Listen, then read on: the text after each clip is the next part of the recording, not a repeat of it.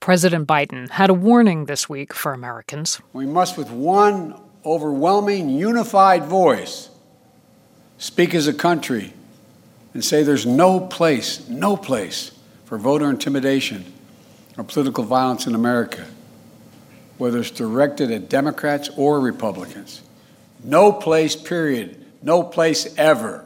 Now, this was a political speech in the closing days of a heated midterm election campaign. Biden took aim at former President Trump and other Republicans, but the fact is this year has brought plenty of evidence that violence and politics are colliding in this country. Police have arrested a California man they say was armed with a gun and a knife near Supreme Court Justice Brett Kavanaugh's home in suburban Maryland. That alleged attempted murder came in June, as the court appeared poised to overturn Roe v. Wade.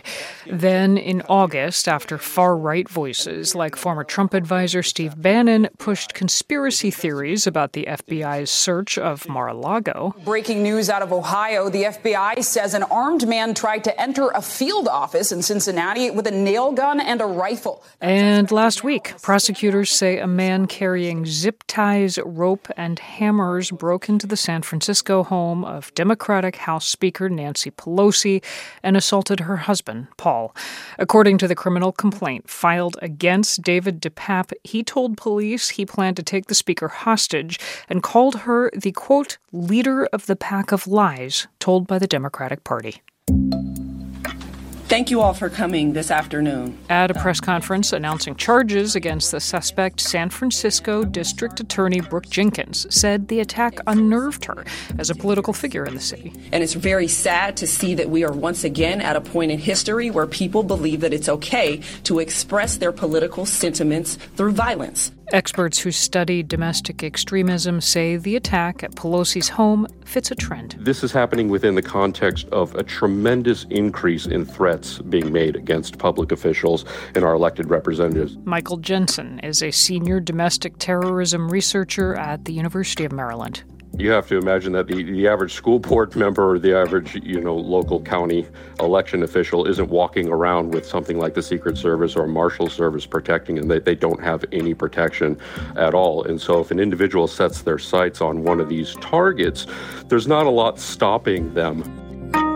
Consider this. The U.S. has seen a rising wave of domestic extremism, and security agencies are warning of potential violence around the midterm elections. From NPR, I'm Mary Louise Kelly. It's Thursday, November 3rd.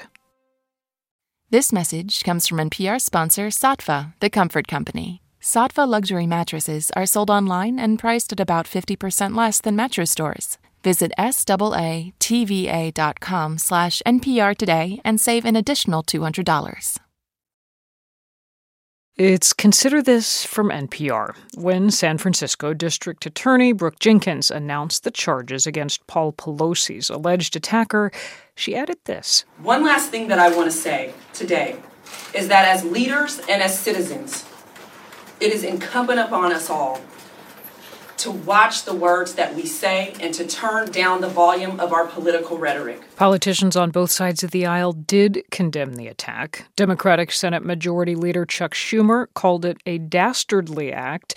And here's Speaker Pelosi's Republican counterpart, House Minority Leader Kevin McCarthy, speaking on Fox News. Well, let me be perfectly clear. Violence or threat of violence has no place in our society. And what happened to Paul Pelosi is wrong. But some Republicans struck a different tone, making light of the attack or minimizing the alleged attacker's links to the far right. Virginia Governor Glenn Youngkin used the attack to set up an applause line at a rally. Listen, Speaker Pelosi's husband, they had a break-in last night in their house, and he was assaulted. There's no room for violence anywhere, but we're going to send her back to be with him in California. That's what we're going to go do. The former president's son, Donald Trump Jr., retweeted a photo of a pair of underwear and a hammer captioned, "Got my Paul Pelosi Halloween costume ready."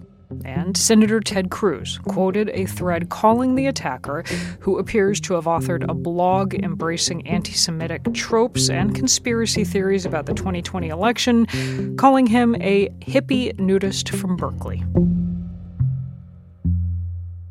A poll by the COVID States Project earlier this year asked Americans whether violence was ever justifiable against the government. Nearly 1 in 4 said either definitely or probably. Nearly 1 in 5 Republican men said it was justifiable right now. Rachel Kleinfeld, a senior fellow at the Carnegie Endowment for International Peace, told NPR at the time that the results were not surprising. It's moved from the sphere of chest thumping into the sphere of reality. And it's affecting election workers, volunteer poll workers, school boards, really the kind of warp and weft of our democratic system.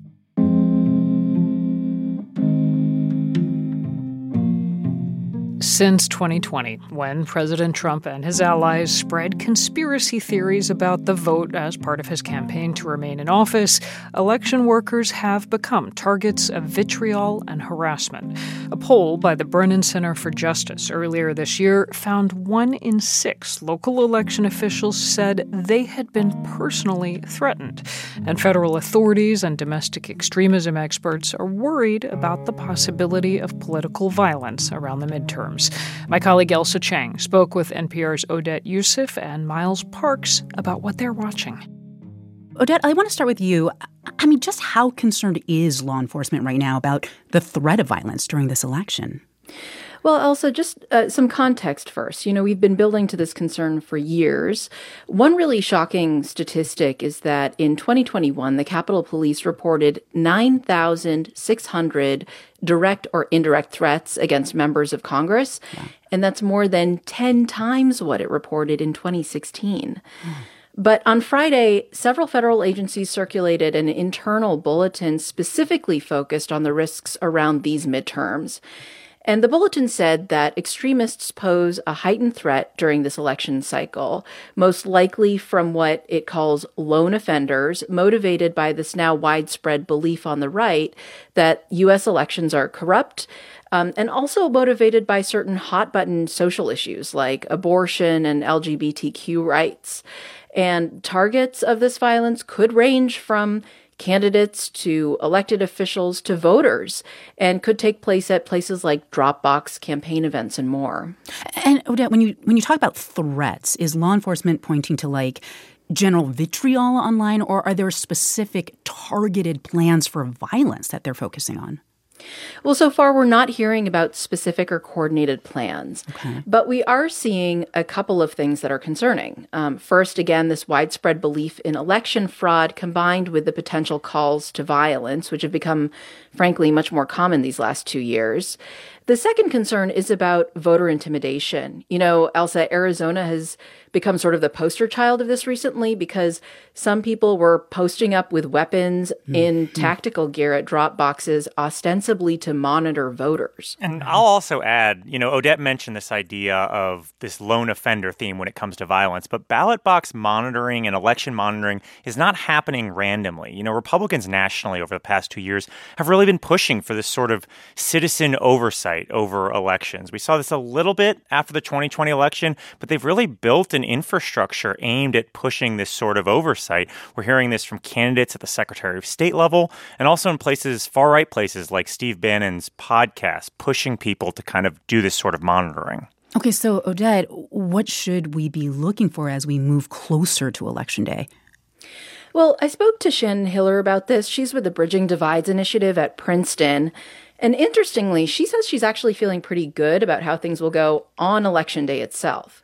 Even if we look back to 2020, we saw very little violence around Election Day itself. There was lots of preparation and has been even more preparation by government, non-government groups to ensure that that's the case this year again. So, Elsa, the bigger concern really is the period after voting day. Hiller said she's going to be keeping a close eye on places like Arizona, Georgia, Pennsylvania, Michigan, and Wisconsin that are really charged politically, especially if election results are delayed due to recounts or litigation. Okay, so potentially bracing for something. But Miles, what are we hearing from voting officials on all of this? Well, we're hearing a lot about poll monitors, people who want to be poll watchers who believe conspiracies that the elections are stolen. And that kind of puts local election officials in a little bit of a bind. You know, on one hand, this can be a really good opportunity to educate some of these people and potentially bring them out of some of these conspiratorial rabbit holes about elections. But also, it can be kind of a powder keg if people who are actually involved in the mechanisms of elections believe there is fraud and want to do things to try to, you know, find that fraud. I talked about that with Spencer Overton, who's a voting expert at George Washington University. It's not about service. It's not about volunteering, but it's about political activism and vindicating an election from a couple of years ago that can result in real conflict. All of this can also have this effect of voter intimidation that Odette mentioned earlier. You know, even in the many places where these sorts of things aren't happening, voters are seeing headlines about them and potentially could say, oh, no, you know, maybe I won't go cast my ballot just because I don't want to bother with the trouble. Right.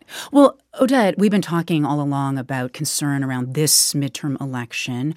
That said, midterms are, at least historically, less charged than presidential elections. So I'm wondering, like, are extremism experts already looking ahead to 2024?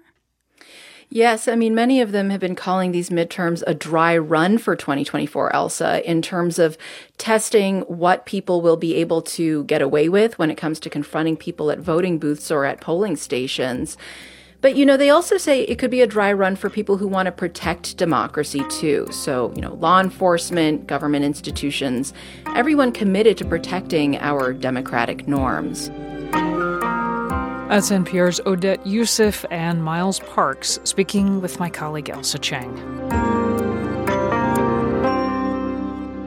It's Consider This from NPR. I'm Mary Louise Kelly.